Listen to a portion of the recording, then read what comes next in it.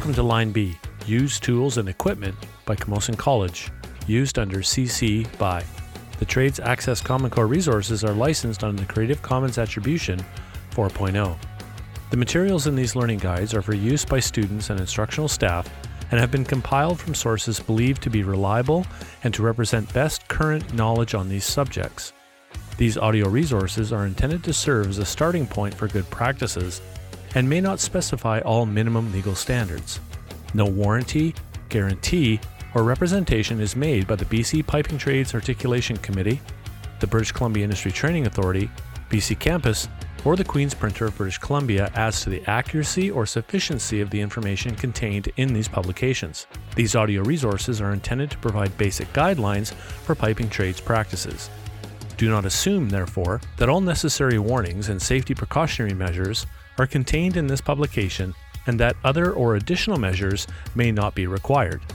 To learn more about BC Campus Open Education, visit www.open.bccampus.ca.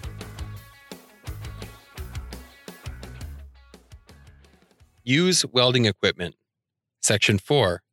Use arc welding equipment. Achieving welds of high quality involves skill and concentration, which you will only develop through considerable practice. Consider the following 5 factors before each weld: operator comfort and position, machine setting, arc length, electrode angle, and speed of travel. Operator comfort and position. It is easier to weld if you are in a comfortable position and if you have a clear view of the area in front and behind the electrode. Most welders find that by placing their arms correctly, they can maintain control of the arc yet remain comfortable. If you are right-handed, grasp your right wrist with your left hand and place your left elbow on the welding bench. Use your left elbow as a pivot while you move the electrode along the metal. The usual direction for flat position welding for right-handed welders is from left to right. If you are left-handed, your arm positions and weld direction will be reversed. Machine setting. Before each weld using DC current, you must check that the polarity setting, either straight or reverse, is correct for the type of electrode you are using. With AC current, you have no choice of polarity, since the circuit is alternately positive first on one side and then on the other. You must also make sure that the current or amperage is correctly set for the electrode you are using, the type of joint, the weld position, the type of material to be welded, and the speed required for the weld. The current setting determines the welding temperature that will affect the quality and soundness of the weld.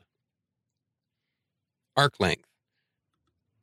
The arc length, the distance of the electrode from the workpiece, is usually determined by the diameter of the electrode, with consideration to the welding position and the required amount of current.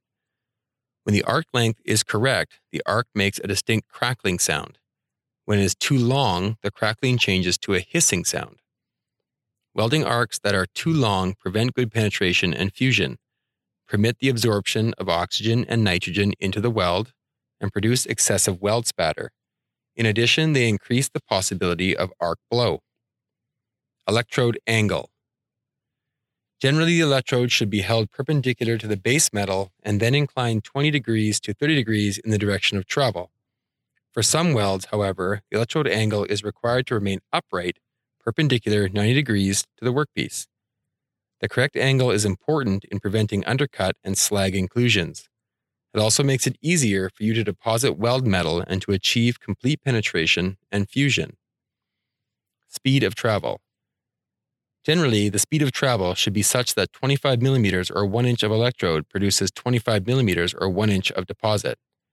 This speed is the average only and may need to be increased or decreased depending on the welding position and the heaviness of the deposit required. Weld faults. There are 3 categories of weld defects. Dimensional faults vary from the specifications and requirements of the weld, including incorrect weld sizes and profiles. Structural discontinuities, including such defects as porosity, undercut, incomplete penetration, and lack of fusion. Defects in the mechanical properties of the metal, including reduced tensile strength, ductility, hardness, or corrosion resistance. Defects in mechanical properties are not a factor that you can control. Dimensional defects. Incorrect weld size. Any variation from the specified weld size influences the distribution of stress in the weld. This will affect the strength of the weld. Welds that are undersized usually have insufficient throat, which substantially reduces the strength of the weld. Stresses concentrate at the center of the weld, increasing the likelihood of joint failure.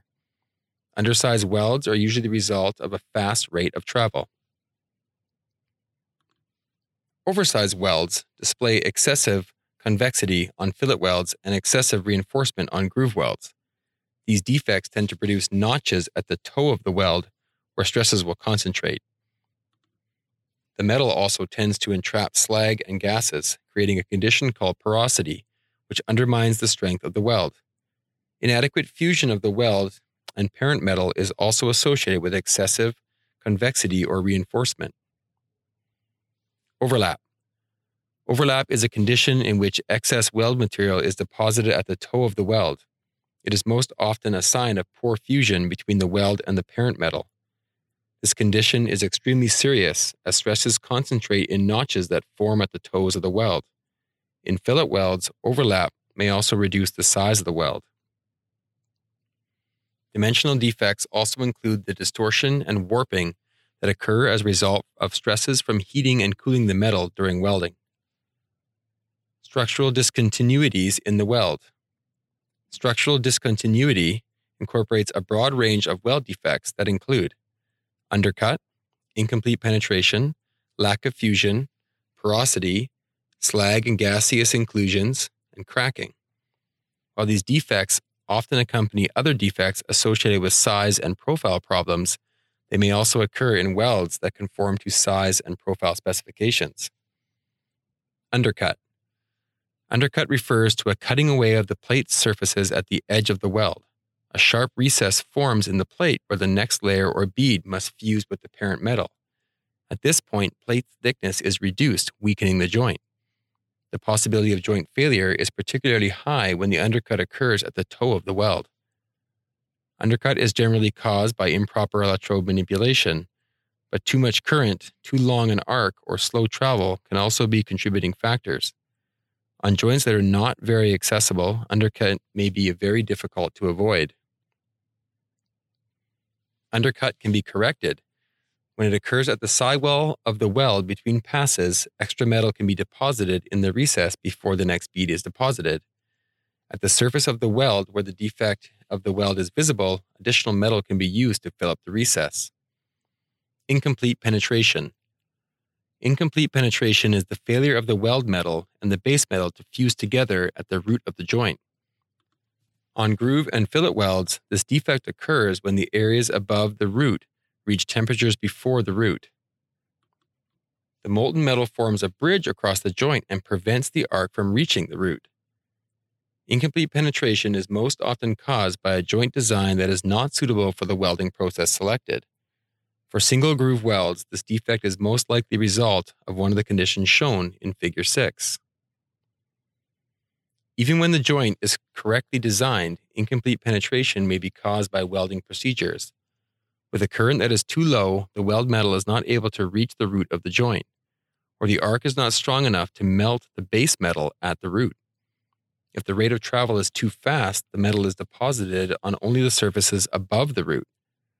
Electrode size is also an important factor, especially on the root bead. If the electrode is too large, it will not penetrate the narrow root opening.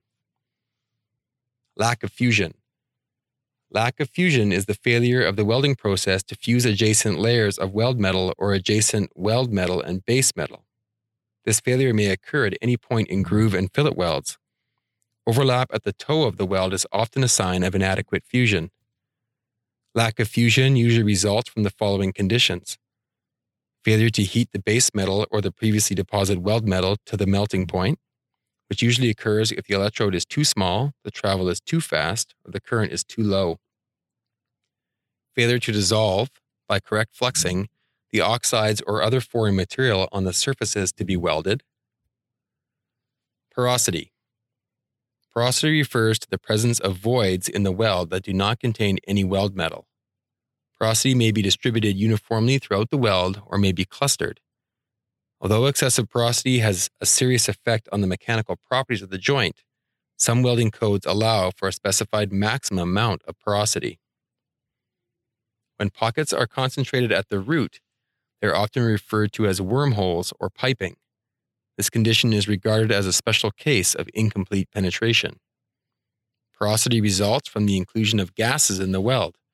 These gases are formed by the chemical reactions that take place in the weld as the metal is heated and cooled.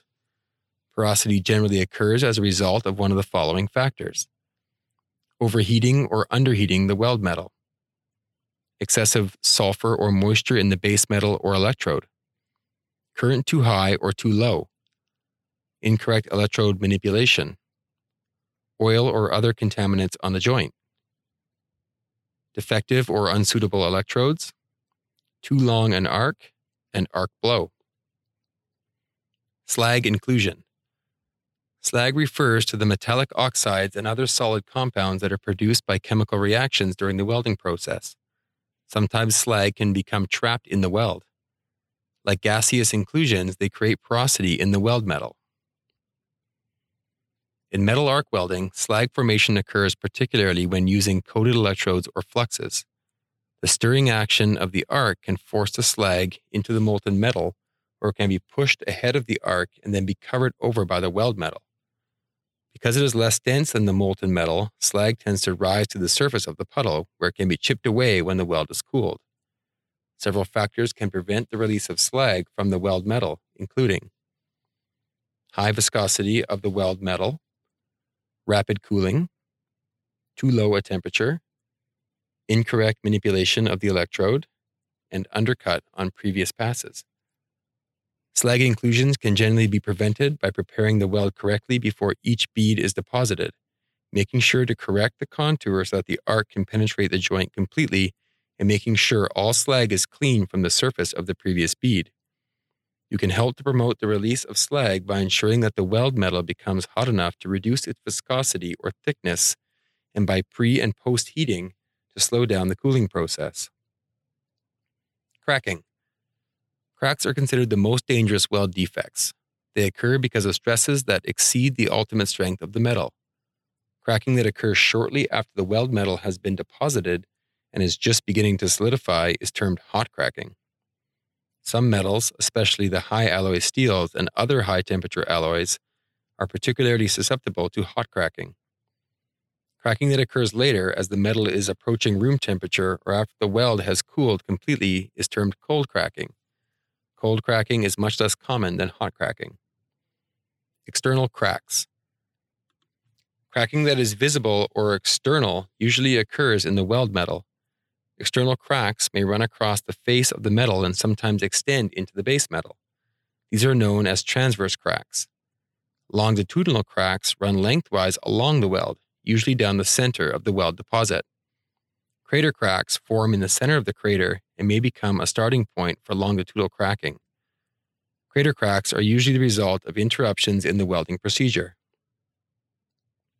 External cracks most often are caused by too much restraint on the joint, too rapid cooling, particularly on hardenable and brittle metals, too little deposit on weld passes, and by incorrect electrode selection. External cracks may also be caused by other defects such as porosity, lack of penetration, slag inclusion, and incomplete fusion. By increasing the thickness of the deposit on the first bead, decreasing the speed of travel to allow more weld metal to build up, and correcting pre- and post-heat treatments, most cracking can be avoided. Internal cracks. Internal cracks usually occur within the heat-affected zone of the base metal. Underbead cracking, a type of internal crack, occurs almost exclusively in steel and is associated with the use of low hydrogen electrodes. Hairline cracks at the toe of the weld are caused by hot cracking in or near the fusion zone of weld and base metal. Internal cracks are found chiefly in metals that have been hardened and that are fairly brittle. They are often associated with other weld faults such as undercutting, lack of fusion, incomplete penetration, and slag inclusions. Internal cracking can be prevented by the use of low hydrogen electrodes, correct pre- and post-heating procedures, and careful attention to correct fit-up and welding procedures. Distortion and stress. One of the primary welding problems is to control the distortion and residual stresses that can occur in metal as it is heated and cooled during the welding process. Distortion refers to a change in shape of the weld, while residual stress refers to the buildup of internal stresses within either the weld or parent metal. Distortion, if excessive, may result in a weld that exceeds dimensional tolerances. Stress, if excessive, may cause weld cracking.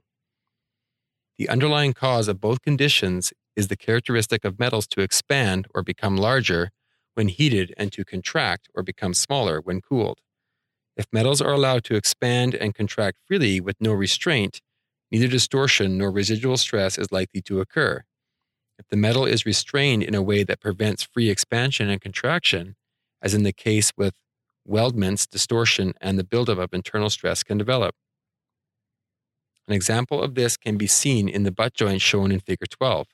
When heat is applied to the joint, the metal in the weld area expands but is restrained by the surrounding cooler metal.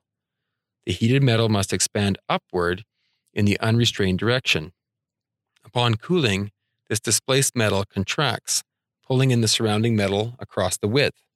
This pulling force causes the edges of the weldment to bow upward, resulting in distortion. If, however, the edges of the weldment had been rigidly restrained to prevent movement, there would be little evidence of distortion, but the likelihood of residual stresses would be very high. The susceptibility of a metal to distortion depends on its mechanical and physical properties. High alloy steels are more prone to distortion than mild steels, and larger welds generally undergo more distortion than smaller welds. Distortion control. Methods used to minimize or eliminate distortion include: avoid overwelding, deposit the greatest amount of weld metal in the shortest time, distribute the heat input as uniformly as possible, use mechanical methods, and preheat and postheat when necessary. Avoid overwelding. Use the smallest permissible size on fillet welds, and where possible, use intermittent rather than continuous welds. On butt joint, select a joint design that uses a minimum of weld metal. A U-joint preparation is preferable to a V preparation. If a single V preparation is required, bevel to achieve the smallest permissible included angle. Deposit the greatest amount of weld metal in the shortest time. The slower the rate of welding, the more time there will be for the heat to spread ahead of the welding point. This diffusion of heat input greatly increases the chances of distortions, so a high rate of travel is usually recommended on joints that are susceptible to distortion. Wherever possible, try to weld in the flat position and use electrodes as large as possible for the particular joint. Iron powder electrodes are particularly good as they have a high deposition rate. On multi-pass welds, apply as few passes as possible to complete the joint.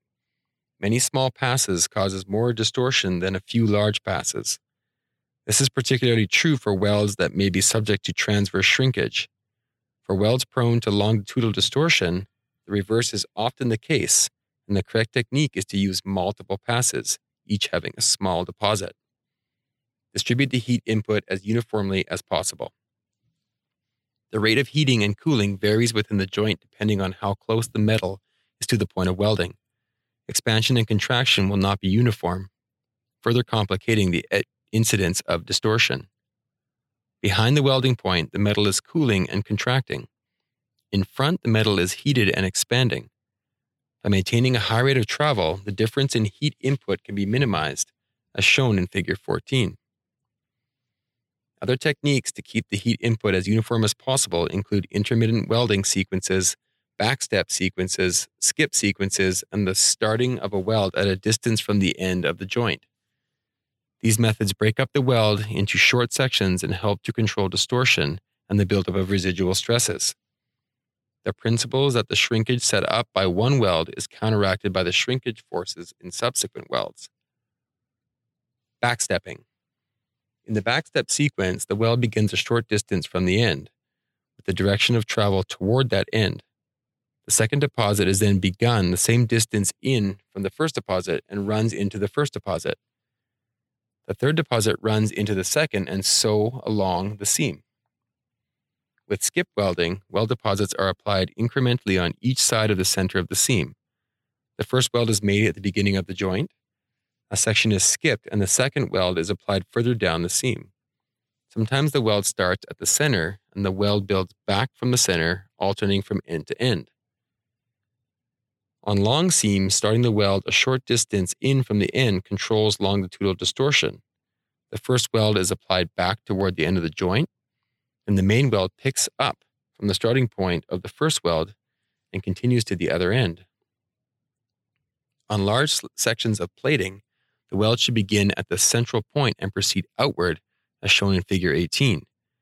The aim is to maintain a welding sequence that is more or less symmetrical around the center. Use mechanical methods. A variety of mechanical methods can minimize distortion, including pre-bending, clamping, and pre-spacing. A weldment can be pre-bent and restrained through the use of clamps to compensate for warping in the other direction. Once the clamps are removed, shrinkage forces will pull the plate back to the desired alignment. The clamps must be spaced and aligned carefully to avoid the buildup of internal stresses. Figure 20 shows the pre-spacing or offsetting of parts to be welded. Pre-spacing, like pre-bending, compensates for the distortion that will occur when the completed joint shrinks. As shrinking occurs, the vertical member on the T-joint will be pulled into correct 90-degree alignment. Likewise, the two members of the butt joint will also be drawn upward to become properly aligned. Preheat and post-heat when necessary. Pre- and post-heat techniques play an important part in controlling the buildup of internal stresses and distortion. Preheating helps to distribute the expansion of the metal evenly throughout the weldment. Entire sections of the weldment may require preheating, or in some cases, preheating may be necessary only on specific sections. Preheating techniques require considerable care to ensure that heat is distributed uniformly throughout the metal and the structure is allowed to cool slowly. Post-heating relieves residual stresses after the weld is completed. Heat treatments become increasingly important as you weld alloy steel, cast iron, and other non-ferrous metals.